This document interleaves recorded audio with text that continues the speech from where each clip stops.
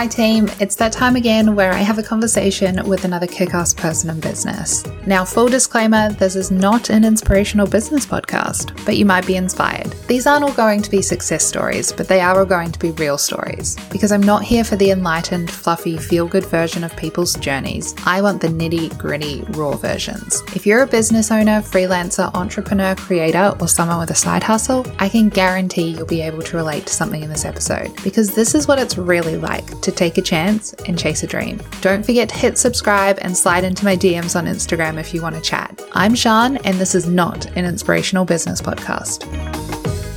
This week, I spoke to Serena. She is a men's intimacy coach who helps conscious men create deeply fulfilling, juicy, and authentic relationships.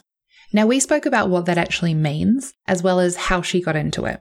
We also dove into the importance of finding yourself and following your passion, as well as how much the fear of failure can limit you at the beginning of your business journey and then throughout it as well.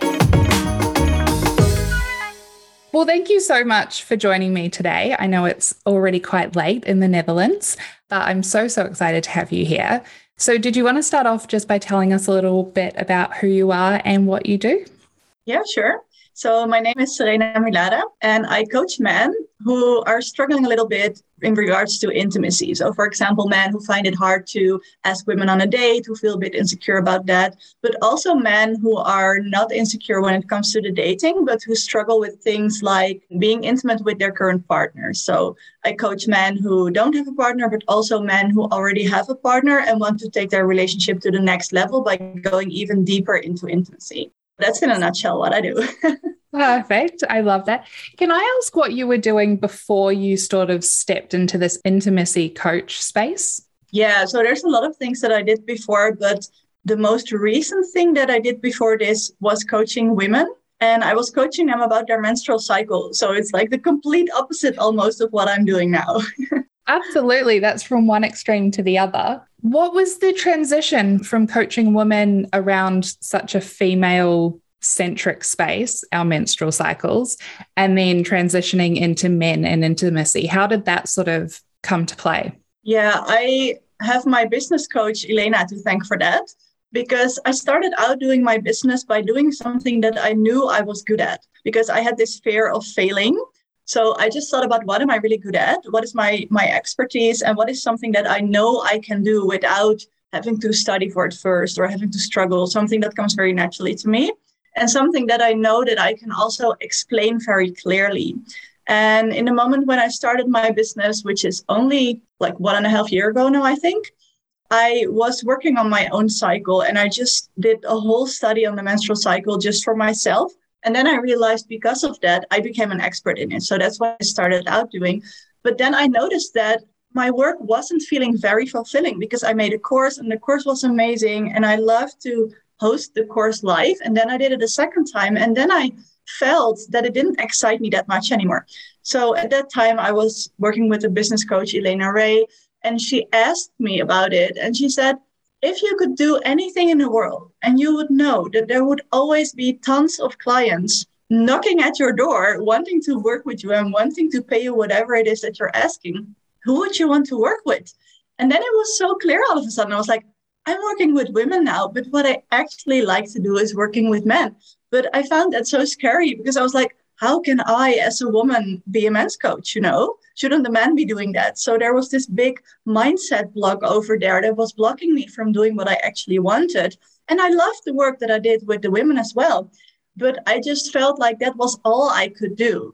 And I was just, really convinced in a way that because I am a woman, I shouldn't be coaching men, a man should be doing that. And then Elena told me, why don't you just try? Why don't you just start doing it? Just get some clients and just see if it works or not.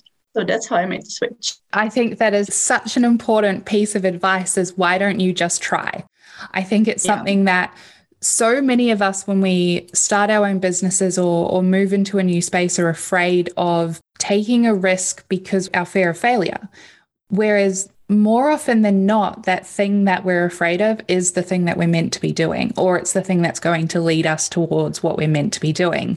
So I love that she was like, just give it a go and see what happens. Yeah. And obviously it's worked. Yeah, for sure. That's amazing. How was sort of that transition for people in your life as well? Sort of, did you have to explain that a lot about what it was like moving from working with women to working with men? Were people like, what are you doing? I actually expected them to ask me a lot of questions like, why are you doing this? Weren't you a women's coach? Why are you coaching men now? Blah, blah. Again, that was just my mind coming up with all these scenarios that never happened in reality.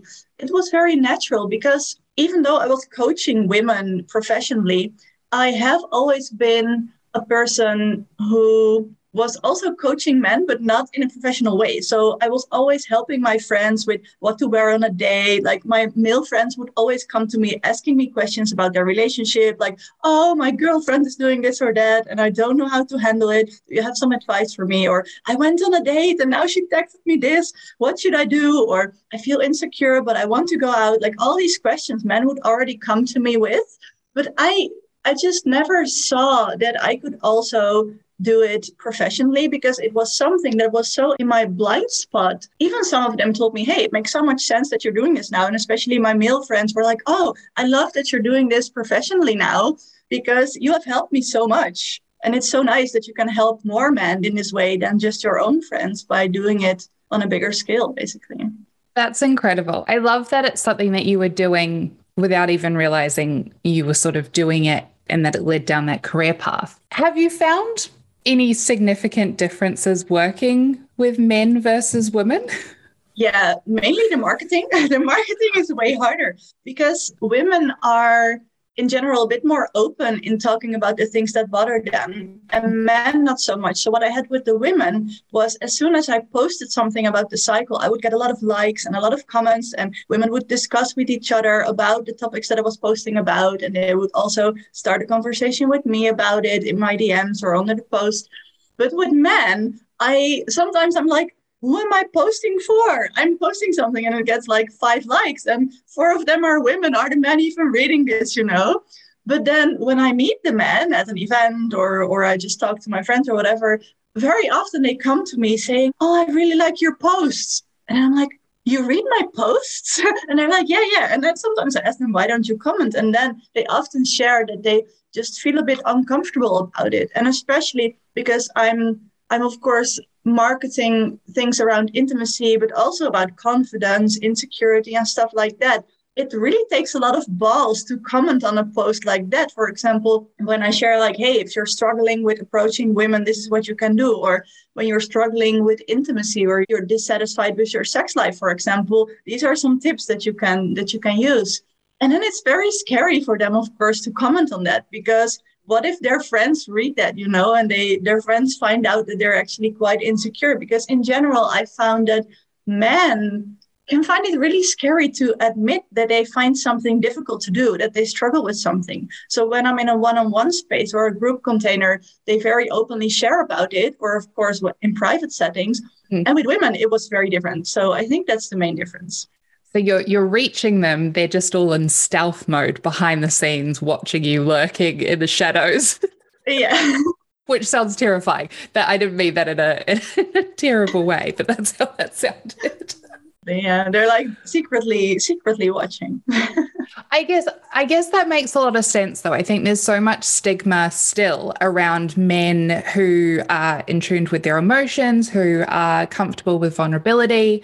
And I think in probably the last 5 years, the space has started to open up so much that men are speaking up a lot more and engaging with things that, you know, address these issues. But it's still very sort of hush hush behind closed doors, which is sad that they don't have the opportunity to really step into that vulnerability and say, I'm a man and yet I'm still uncomfortable in this situation.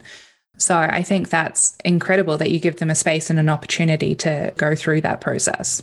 Yeah, and it's really beautiful to watch because in my marketing, I found out that men find it hard to talk about it openly.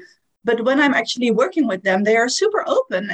And sometimes I also host masterminds. So then I have a group of men and I just coach them on whatever comes up for them. So it's not like a program, but it's more casual. And they just bring in what they're struggling with in that exact moment. And then I coach them on that on the spot. And then I found that there was always this brotherhood.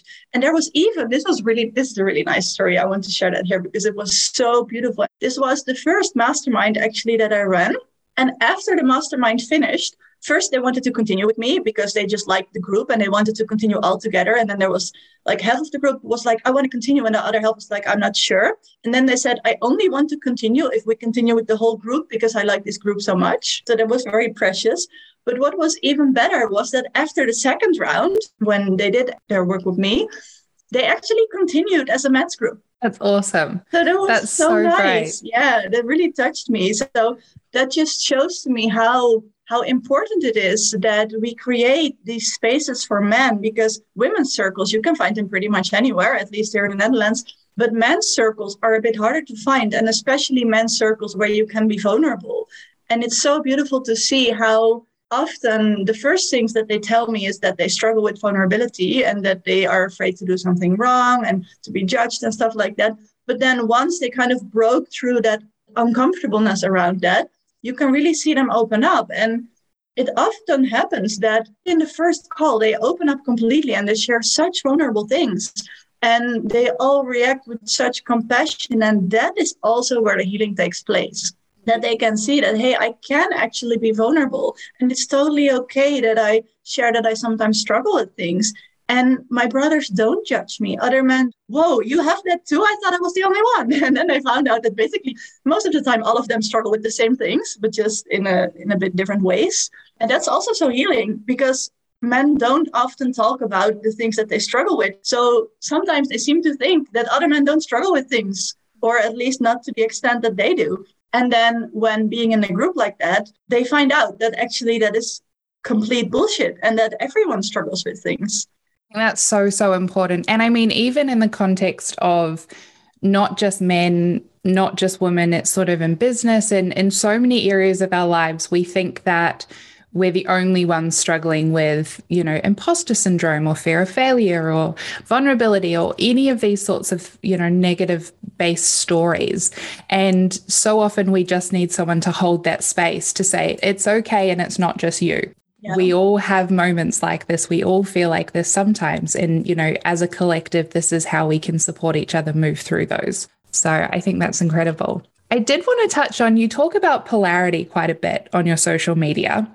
And I think it's a term that's used quite frequently now, but I think there's probably still a lot of people out there that don't really understand what polarity is, what it means, how it works.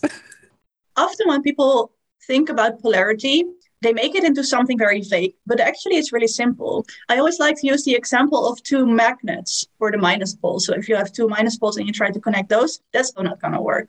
But then if you turn one of them around and you try to connect the minus with the plus, then they attract each other like crazy. Like you can keep them at a few centimeters distance and they just kind of get sucked into each other. That's how a magnet works.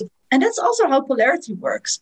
Doesn't have a lot to do, it has something to do, but it doesn't have a lot to do with men versus women, but it has more to do with masculine and the feminine energy. So a lot of people think like, oh, but how does that work when two men decide to be together or two women decide to be together? Then you can also work with polarity. And I would say then it's even more important because then you have to actually create it because it isn't always there naturally. And in a man-women relationship, it's usually a bit more natural to already have kind of polarity. In general, I'm generalizing here. But we all have the masculine and the feminine energies inside of us. And if you want to have a relationship where there's a lot of chemistry, then just think about the magnets. If you want there to be chemistry, then you have to be in two different poles. And of course, it's not black and white. You can also be in the same pole and still have an amazing sex life. But it's just way easier if you make use of these polarities. So you can try really hard to put the minus and the minus or the plus and the plus together, or you can just turn them around and just try to connect the plus with the minus, and then it just comes very naturally. It takes no effort at all. So that's also the case with polarities. When you are in a relationship with someone or you're dating with someone, and especially when it comes to sexual interactions, it can be really nice to play with these polarities. So to decide one of the two persons is going to move into the feminine polarity, feminine energy, and the other is going to move into the masculine energy. So that way you can create polarity.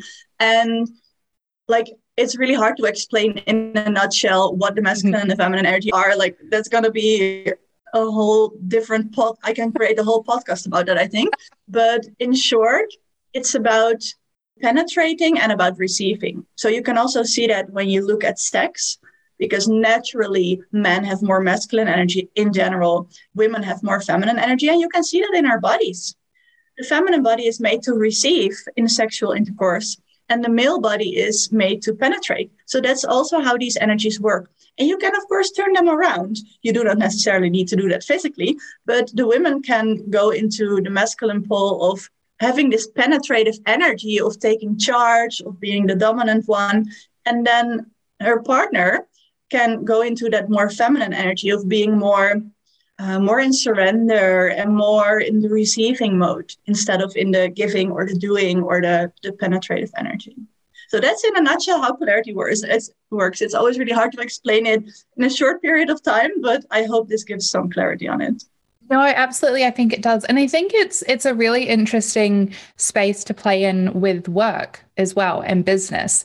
Have you been able to find a way to weave sort of polarity through your business? And what does that look like for you? Someone once told me that money is a masculine energy, and that if you want to receive more money, which of course you want, if you have your own business, you want to also make money with it, then you have to be in the receiving mode. And this is also why a lot of people struggle with their own business, because they are often in the doing mode. They are often in this kind of penetrating energy, going out into the world and doing, making things and marketing and continuously being in that more masculine energy. The masculine is also more an energy of doing. And the feminine is more an energy of being and receiving and being in surrender. So often in business, you see that this is out of balance for people, especially because it's kind of the world that we live in, right? When you think about work, you immediately think about doing things. I need to do things. I need to make a to-do list, and I need to check all the boxes, and I need to, it's very, very much about productivity. But if you're always in that energy, then money cannot very easily come to you when you think about the polarity, because money is a penetrative masculine energy. At least that's how I view it. So it's a penetrative masculine energy, and it wants to come to you. But if you're continuously in the doing, you're kind of pushing it away, just like the plus poles of the magnets are pushing each other away. So in business, of course, you need to have those in balance as well. Just as in a relationship, you need to have them in balance in yourself.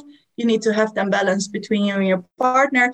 And also in business, you need to have these energies in balance. Because if you're only in the masculine energy, it's really hard for money to come to you. And it's also not a very attractive energy if you're continuously doing.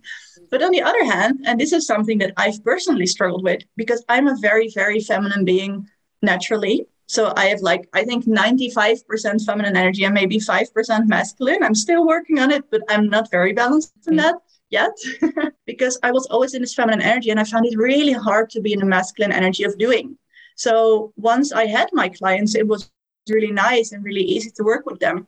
But doing the marketing and actually creating content and stuff like that and having a structure, was really hard for me. So it's really important to have those in balance, to have the masculine energy of being able to make commitments, being able to set priorities, because as you probably know, when you have your own business, it can be really tempting to say, well, I can do these things tomorrow, because you don't have a boss who wants you to show up at a certain time on a certain day. So you can say, well, maybe I can do it tomorrow. And then the next day you say, oh, well, the sun is shining today. Maybe I can do it the day after. And then, a week has passed and you haven't done shit. At least that's what happened to me sometimes.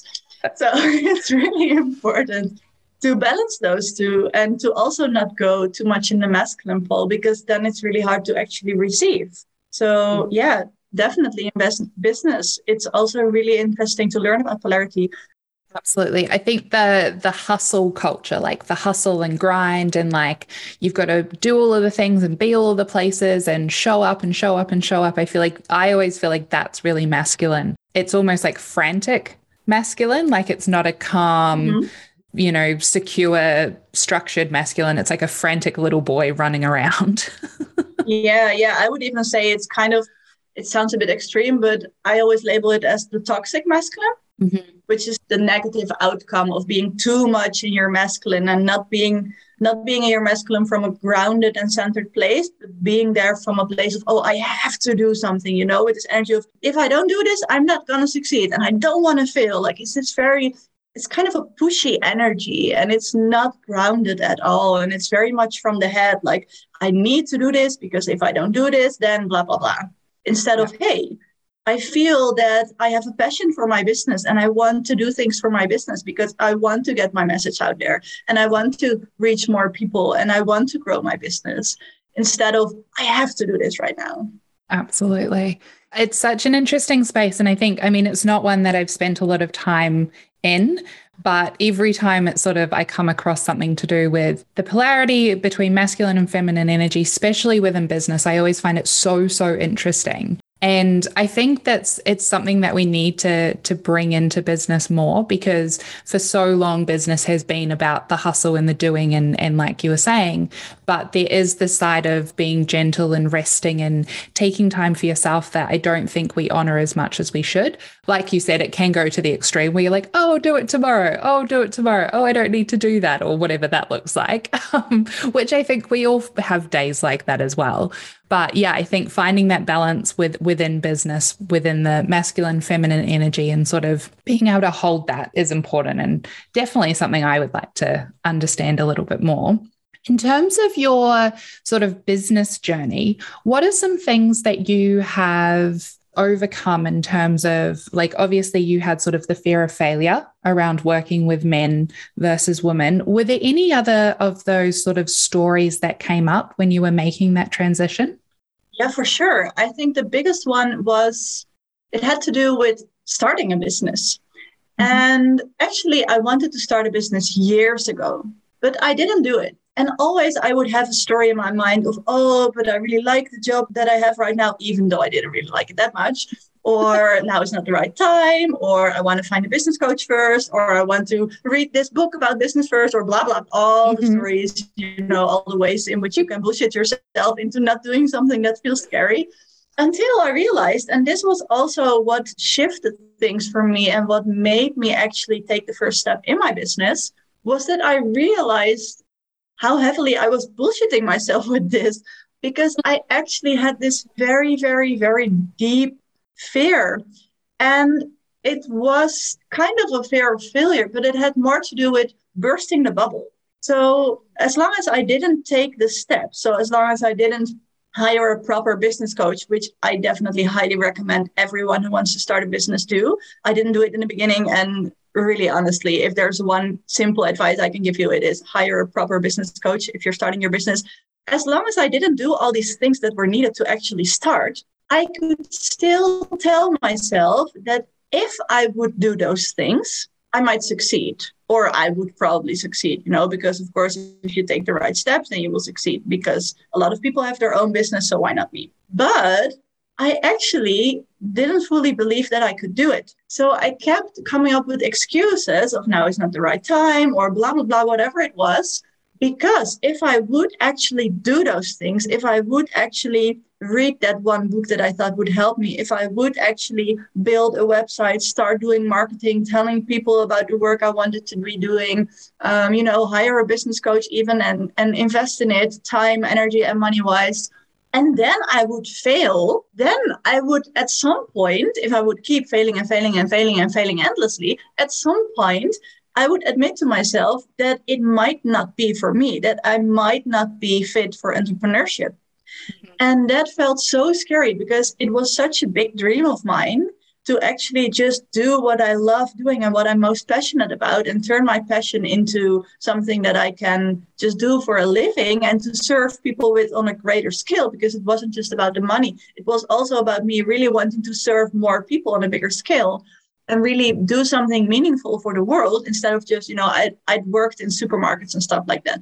It's nice to talk to the people, but it's not super meaningful work in a sense. That if I would actually take those steps, if I would actually try and just give it a 100%, then what if I failed? What if I failed? Because then at some point I would have to admit to myself that it might not be for me. And that felt so scary. And as long as I just wouldn't start, I also couldn't fail. So my beautiful bubble of me being an entrepreneur, having amazing clients, having a beautiful website, having a wonderful VA helping me out, having money come into my bank account, maybe traveling the world to give talks somewhere or be on a TEDx or whatever, then I could still look at that beautiful bubble from a distance and be like, oh, that's nice. It's going to happen someday.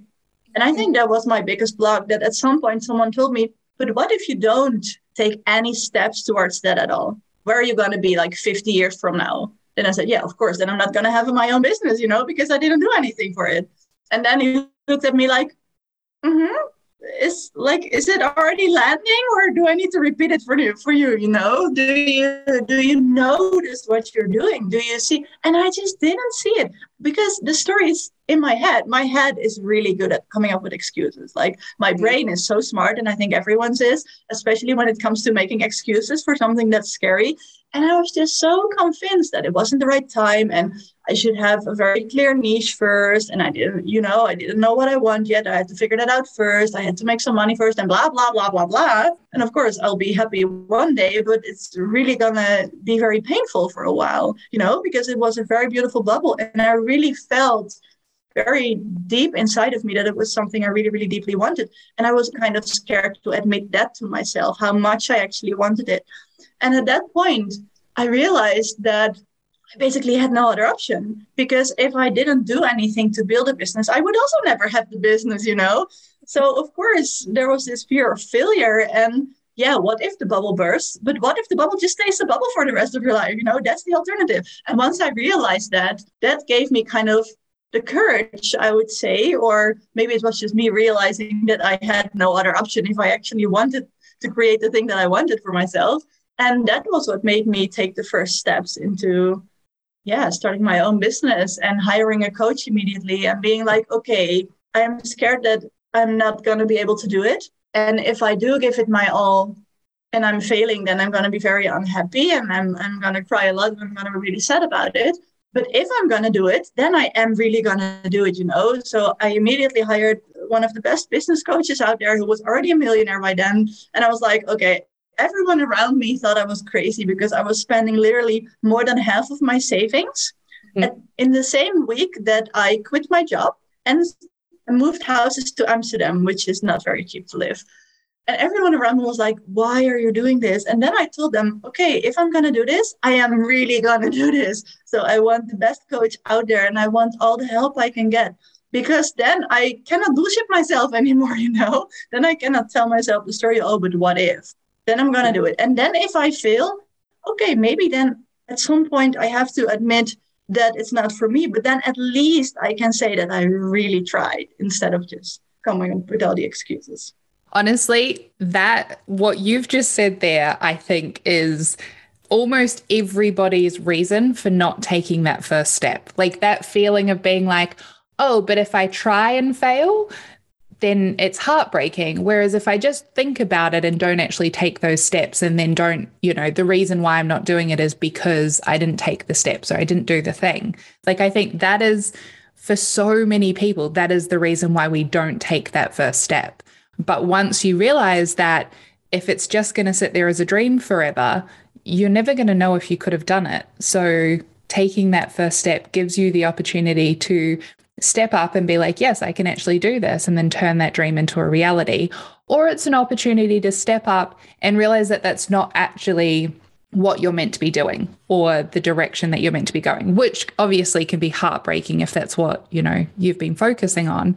But sometimes you have to fail to realize that you're meant to be doing something else. And I think we're conditioned not to fail. We're conditioned to always succeed, whether we love it or hate it. And that's why people end up in careers that they absolutely despise, but they're succeeding at it. So it's sort of finding that balance of, just because you're good at something doesn't mean that's what you have to do.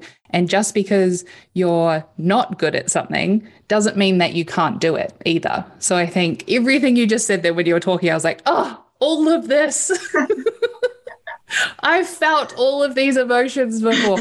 And I love that you just went, if I'm doing this, I'm doing this completely. I'm moving to Amsterdam. I'm getting an expensive coach. Like, All or nothing. I love that. And yeah, well done for taking that leap and just diving straight in. I want to start asking you my rapid fire questions because I think you're going to have some incredible answers to these. The first one is, what is a fundamental value that you've woven throughout everything that you do, and why is it important to you?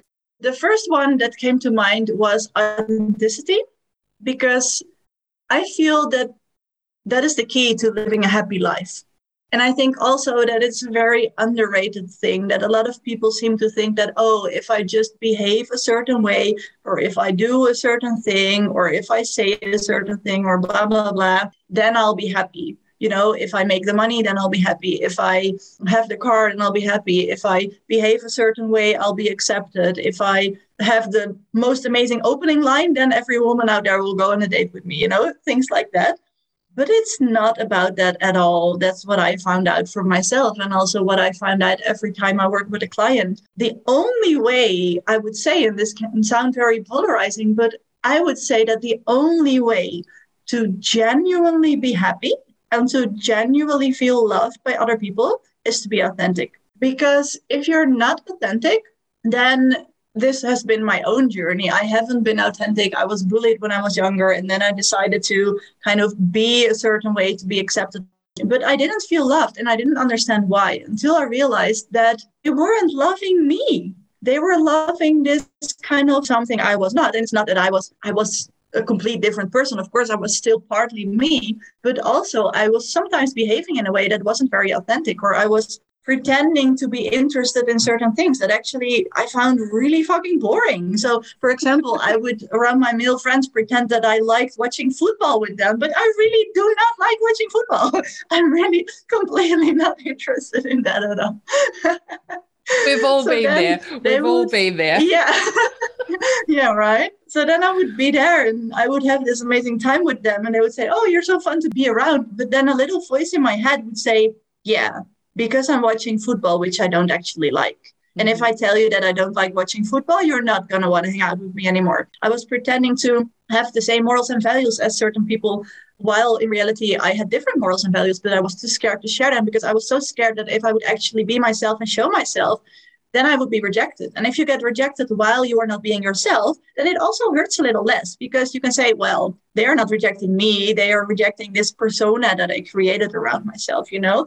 And when you actually start being authentic and they do reject you, that hurts because they reject the actual you. But the other side of this coin is that once you are authentic and you actually show yourself and everything that you are, and people do like you, then you can actually receive that love because you are actually loved for who you are. And in my personal experience, and I've also heard this from a lot of clients and friends, that is one of the most beautiful things in the world, to be around people and to feel that you are actually loved for who you are. So yeah, authenticity. And with that comes, I would say, a combination of bravery and vulnerability, which for me are kind of the same. A lot of people think that vulnerability is linked to weakness, but in my opinion, vulnerability is linked to braveness. So to be brave enough to be vulnerable, actually show yourself, and to be brave enough to say, hey, actually, I do not agree with this. And maybe even say, hey, I'm really scared to share my honest opinion with you because I'm scared that you might reject me for it and that you might not like me. But actually, this is my truth and this is who I am. And that is also kind of little spoiler for anyone who wants to work with me. This is also how you create intimacy.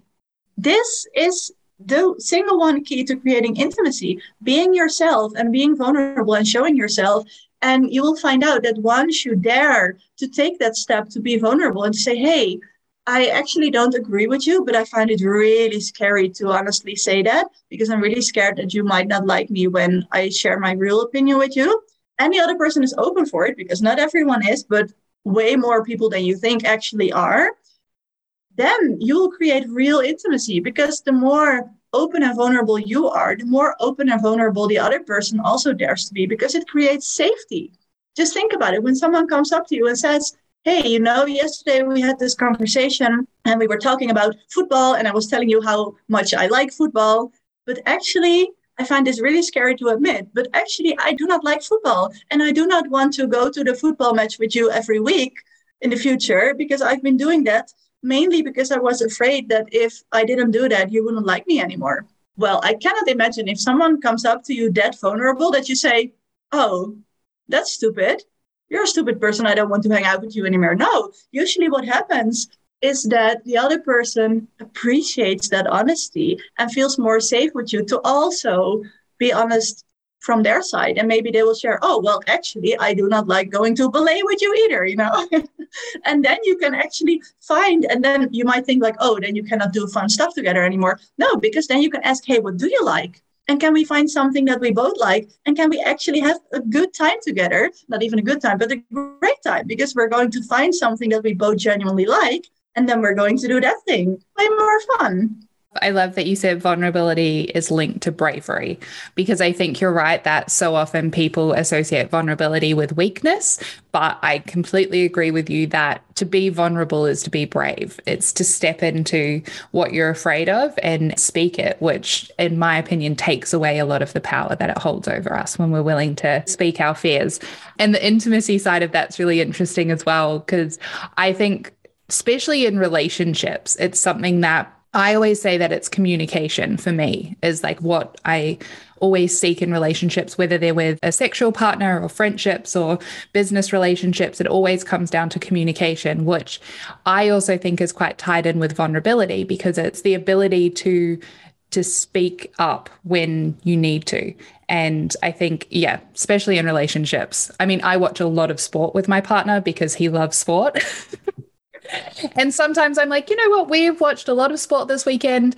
I would really like us to watch an episode of RuPaul's Drag Race now. Yeah. And that's how we have polarity in our relationship. Yeah, that's a great example. He's going to kill me for saying that. I might have to edit that bit out. Okay, so the next question is, what would you say is the thing that sets you apart from, other people in your space? So I think it's two things. And the first thing is my radical approach when it comes to authenticity. So I'm a mix of a dating, intimacy, and relationship coach. But mainly dating coaches will tell men to behave a certain way. So they might tell you like, take her on a date to this or that place, or have a certain posture, or wear certain clothes, or whatever, or not text her for 2 days after the date so she's going to miss you and blah, blah, blah, blah. And I don't like those manipulative games. I don't like them at all. And no. Yes, they work.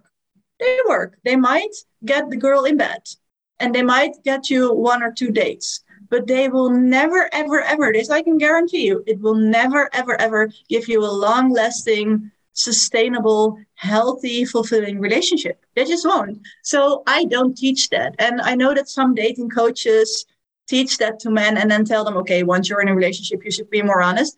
And I just work in a completely different way. I would never tell someone to behave a certain way if it's not true to who they are. So I might tell them like, hey, these are places that you could take her to that are nice to go to on a first date. Or, there is some psychology behind what colors to wear on a date. That's there. So I do sometimes share that. Like, these are the colors. If you're interested, if you're curious about it, these are the colors that you can wear.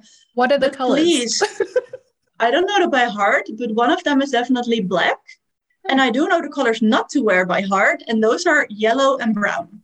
How interesting. Sorry to interrupt you. Continue. I just thought maybe someone wants to know what the colors are. Yeah. I think the other colors to wear were blue. I think it's black, blue, and gray or something. Okay. But no brown and no yellow. Okay. Good to know for all the singles out there. No yellow, no brown. Yeah. And, but then again, I would say if you love yellow, if it's your favorite color, then just wear yellow on the first date, and just say, hey, this is my favorite color. What's your favorite color? It can also be a nice icebreaker. And of course, this is not a very important thing, but I know that some dating coaches will also teach men to pretend as if they're confident, or something like that. Or what I said about not texting her for 2 days so she's going to miss you. I really don't like that there are coaches out there doing that. If you're a coach and you're listening to this, if you're a dating coach and you're doing this, please stop doing it, because it's just ruining so much. Yes, it might work. It's manipulation. And it might be effective because you're just basically poking into someone's trauma. Mm-hmm. And of course that works, but is that what you really want?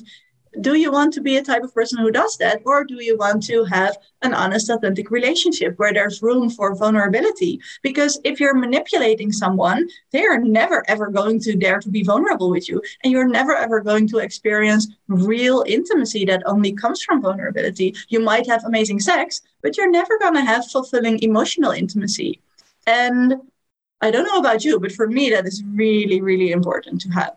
So if that's not there, then I don't even want the relationship. So I would never advise someone to do something that's not true to who they are. And that's also what I tell all my clients on the onboarding calls. I say, hey, one of the first things I want you to know is please feel into everything that I share with you. And if I share something with you and it doesn't resonate, just throw it away. Just don't do anything with it.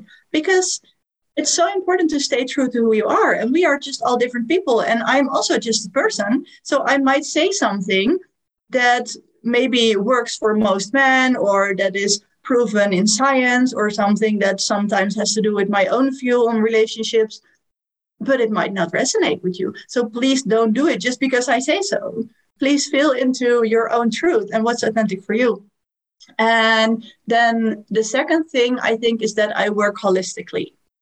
So I'm not, as I said, I'm not just a dating coach, teaching men how to pick up a girl or something, or get them in their bed as soon as possible.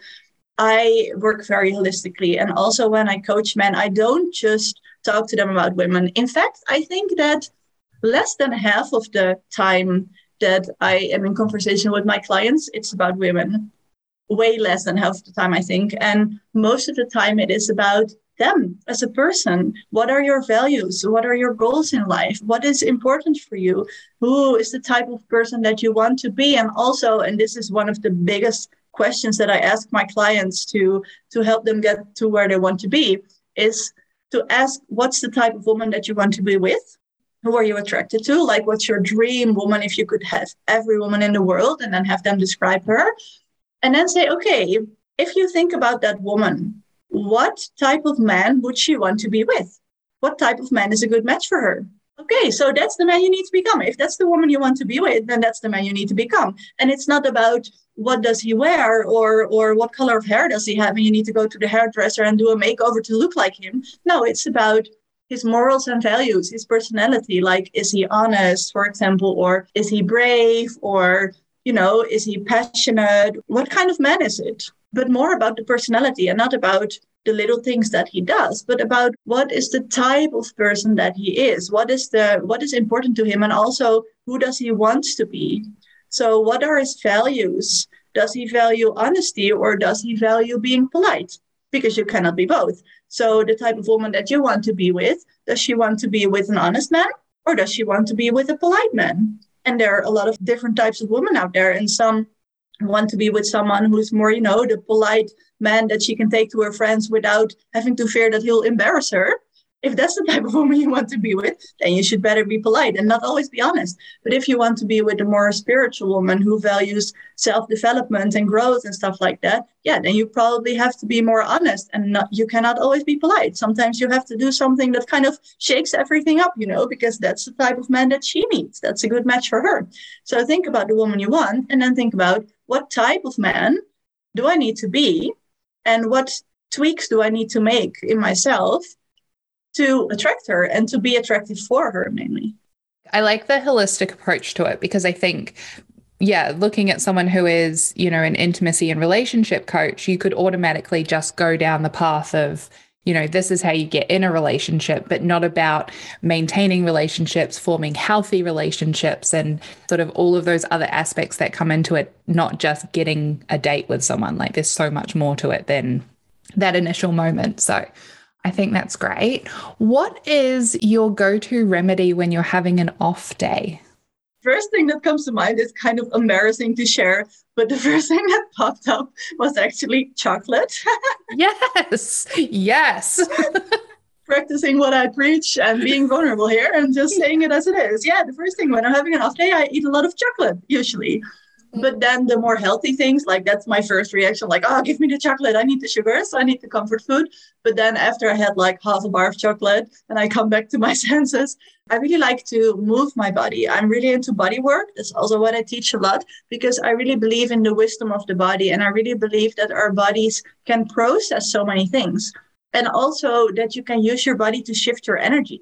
So for example, if I'm feeling very low on energy, or maybe I'm feeling a bit down, maybe I just had a sales call with someone who's my dream client and they said, I don't want to work with you, and I'm like, oh, but I like you, right? You're my dream client. Why don't you want to work with me, or something else happened. And I'm like, oh, I'm feeling a bit down now. I'm a bit sad or whatever. And then I really like to move my body. So I put on a song. I have a whole playlist for this. Then I put on a song that resonates with the way I'm feeling in the moment so that I can let the emotions that are there out. So for example, if I feel sad, then I put on something from my cry list and then I just let the tears come. So the most important thing is to not bypass the feelings that I'm feeling. So I'm never going to just put on a happy song and pretend that I'm happy because I don't believe that works. Then the trauma will store in your body. So first, I find a song that matches the way I'm feeling so I can actually allow myself to feel it. So I really take the time. Sometimes I close my eyes and put a hand on my heart and tell myself, hey, it's okay to feel like this. Basically, that's the first message that I give myself. Hey, it's okay to feel like this. And sometimes I connect to my inner child and ask her like, hey, how do you feel right now? Maybe she's feeling unsafe. And then I just allow myself to feel that way. And after that, at some point, I switch over into shifting my energy because I know that it's not serving me to just be crying all day. Usually, maybe if something really big happens, then that can be okay. But usually if it's about someone not wanting to work with me or whatever, or, something, my favorite restaurant being closed or whatever, then it's not worth to really spend the whole day being sad about. So then I shift my energy. So first I allow myself to feel what's there. Again, the authenticity, the being real, and then shifting into, okay, how do I want to feel? And sometimes I want to feel the way I'm feeling. So sometimes I feel down and I'm like, whoa, I've had such amazing weeks and I haven't felt down for weeks, or I haven't cried for weeks. And then there's actually a part of me that wants to feel that way. So sometimes that happens and then I allow that to be there. But usually that's only for a few minutes, maximum an hour. And then I want to continue having a nice day and doing nice things and feeling good. So then I put on a happy song and I just start dancing and I just start moving my body and not dancing in the way that looks pretty. I usually just close my curtains and close my door and am in my room on my own. And then I just dance in a way that feels good to my body. So maybe my body wants to shake the stress out or something, or maybe I want to jump up and down to gain some new energy when I'm feeling tired. So I just kind of let my body move to the music. So I don't let it come from the mind, but I really trust the wisdom of my body and ask her, hey, body, what do you need right now to feel more energized or to feel happy or to feel more uplifted or to do whatever it is that I need to do? And then I just let my body move. And usually that helps. And a little disclaimer, I don't always do this. Sometimes I feel like shit and then I just watch Netflix and eat chocolate all day. And I just want to let everyone listening know that is also okay, because even though I've done a shit ton in the area of self-development and tantra and meditation and all that, I also am just human and we are all just human. And it is totally okay to have an off day and to just say, okay, fuck this. The world is just shitty right now. I don't like people. I don't like anything. And I just want to watch Netflix. And then you just watch your Netflix and you just eat the chocolate. And then you'll, have your vegetables tomorrow and, do something else tomorrow. That's totally fine. It's totally fine to just allow yourself to be human, but just don't stay in it for too long. So don't watch Netflix for a full month and eat 2 bars of chocolate every day, because of course, in the long run, that's not going to make you very happy and healthy. Don't do that. Do not do that. No.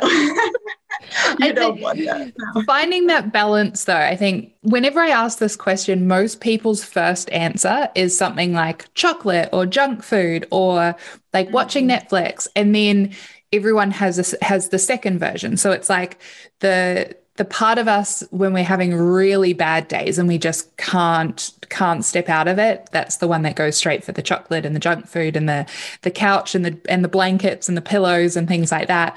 And then the second part of us is always the one that's ready to move through the emotions. And most people say movement, whether it's dancing, exercise, getting outdoors, going to the beach, whatever that looks like. So I find it really interesting that everyone, I would say 90% of the people that I ask this question to have the same style of response. It's something comfortable first, and then it's like a proactive movement that helps them push through it. So I love that yours is exactly the same as well. Yeah, I guess it's just something universal that works. It works. For me, it works. And probably all the people that you've spoken to about it, it works. What is the most important lesson that you've learned so far in your business? I think the most important one, and this is going to sound so cliche, but I think the most important lesson for me was that you are your own worst enemy. If there's one thing that's blocking you from living the life that you want and that you can have, it's you. It's your mind, usually. It's you having fears. It's you doubting yourself. It's you not believing in yourself. It's you being conditioned a certain way, or maybe being raised a certain way, having your inner critic shouting at you, maybe having had parents who told you that you're not as good as your older brother or sister or whoever, or maybe it was society telling you like you belong to a certain group that's not meant to succeed or whatever it is. It's usually your mind and your own thoughts and your own fears that aren't very grounded in reality most of the time that are blocking you. So that's definitely been the case for me. So often I thought like, oh, this is very scary, or I cannot do that, or it's not for me. But then when I tried, of course, sometimes things failed, definitely. But most of the times, like I would say 95% of the time, it turned out way better than I thought.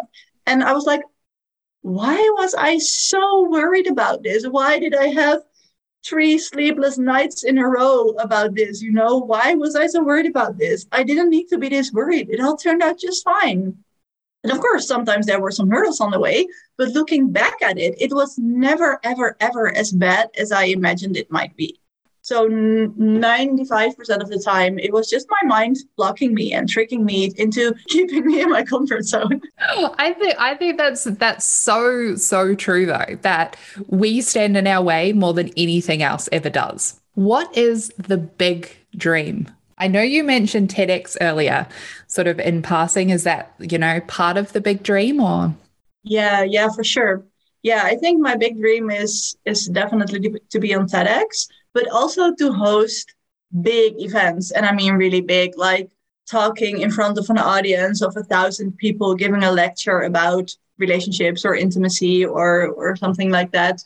And really working on a big scale. And also I want to write a book one day. Yeah, so really just expanding everything that I'm doing right now and just spreading all this beautiful knowledge that I honestly believe is going to make so many people's lives so much better and to make them feel so much happier, to spread that with more people.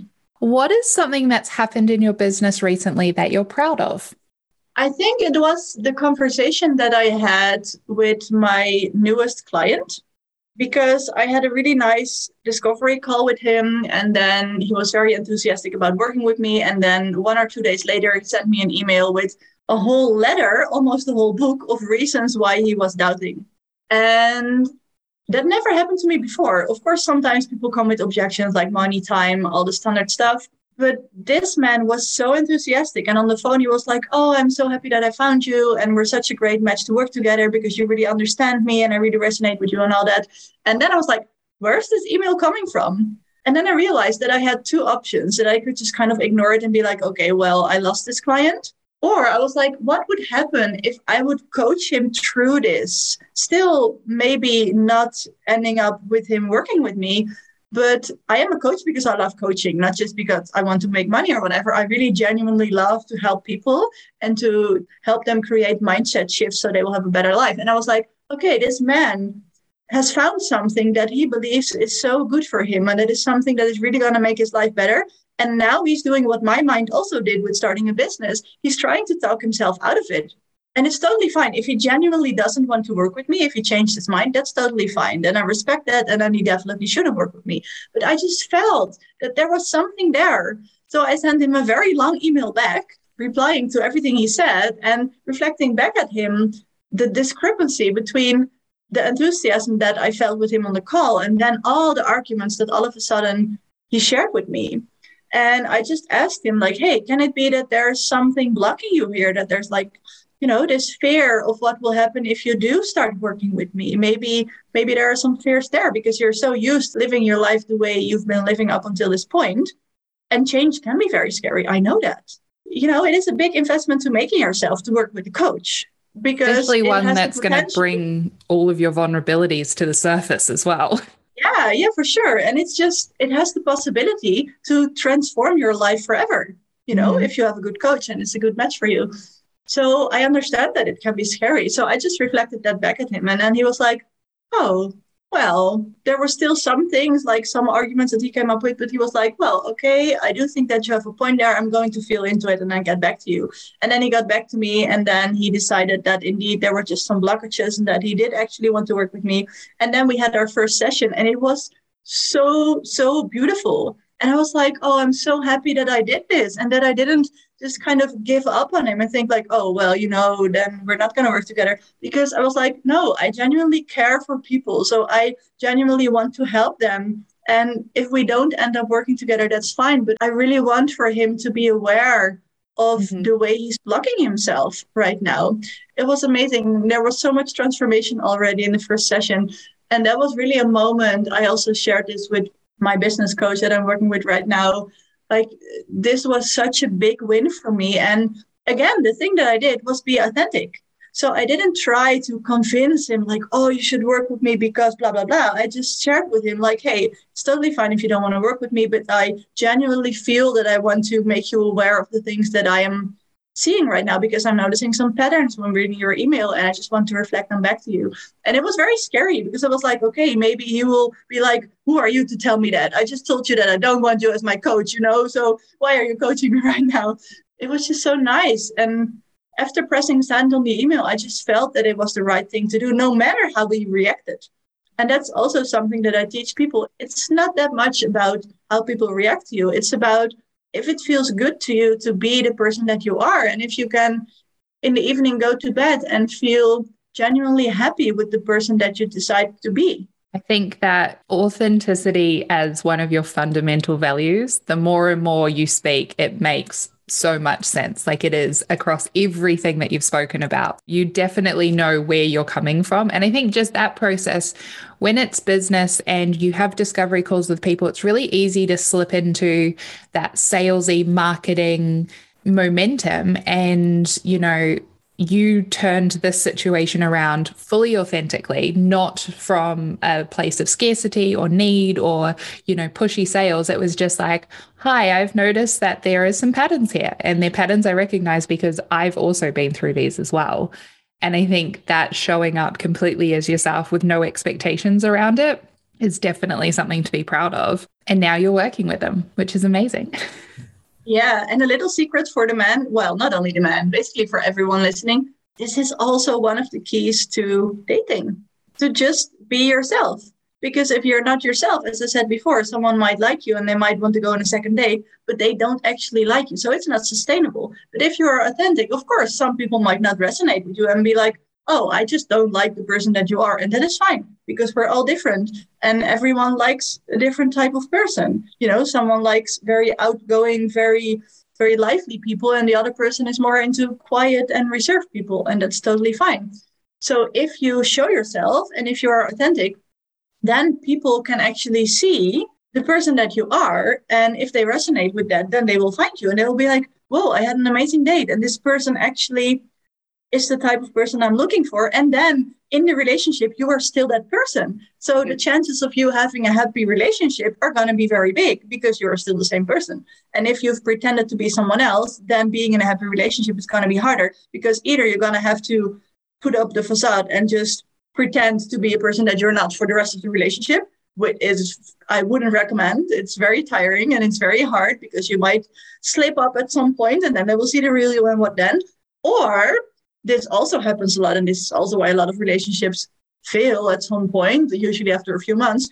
You decide, okay, well, now we're in this relationship. Now she likes me. Now I think we're going to stay together for a long time. So now I can start being myself. And then she's like, are you the partner that I wanted to be in a relationship with? Are you the partner I went on a date with? Like, where is he? Who are you? Did you change into something else? No, you just actually became authentic. A life hack, just always be authentic. It's the easiest. It might get you rejected, yes, but on the long run, it's really the easiest thing to do, even though it sounds hard.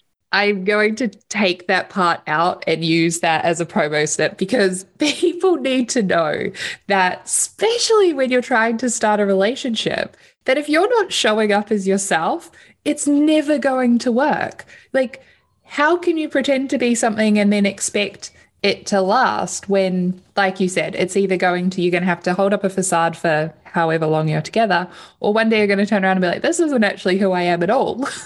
Surprise. Yeah, and I mean, I think almost everyone listening to this will resonate with that and be like, oh, I actually once was in a relationship where at some point I was like, who is this person? Why did they change? Like, that's often what they say, oh, my partner changed. No, usually they didn't change. Usually they just weren't themselves in the beginning. So it looks like they changed, but actually they changed into the person they already were. It's a gauntlet out there, dating. Yeah. What is a resource, tool, or system that you use in your business that you couldn't live without? Well, I think this is going to sound very stupid, but I think Facebook is really important for my business, because this is where I find most of my clients, because I really like to write. So I write posts almost daily, and I just really like to share a lot of information with people about the work that I do and about the tools that I use so that they can use them without having to work with me. So basically, I just share a lot of 5 things not to do on a first date, or 3 tools you can use to create more intimacy with your partner, or stuff like that. And for that, Facebook is really nice because Instagram has a limit, and I like to write long posts. So Instagram is not really my place to write, because I often cannot use all the words that I want to use. So Facebook is really nice. And I think in the back end, it's Tantra, but that's not directly related to my business, but it has just changed me as a person so much. And it's just really infused into everything I do. Like literally everything I do, Tantra is one way or another woven into it. So yeah, without Tantra, I wouldn't be the person that I am right now. And I definitely wouldn't be the coach that I am right now. And I think that is a topic for a whole nother podcast, because it deserves its complete own space. Yeah, for sure. Okay, what is a hot tip about your industry that people might not know? Yeah, I think that also has to do with the authenticity. That it seems like such a paradox, but trying to be or behave or do a certain way to get someone to like you is just not going to work. It's going to work on the short term, but it's just not sustainable. It's not going to get you the happy relationship. It might get you the date or the sex, but that's where it ends. It's not sustainable.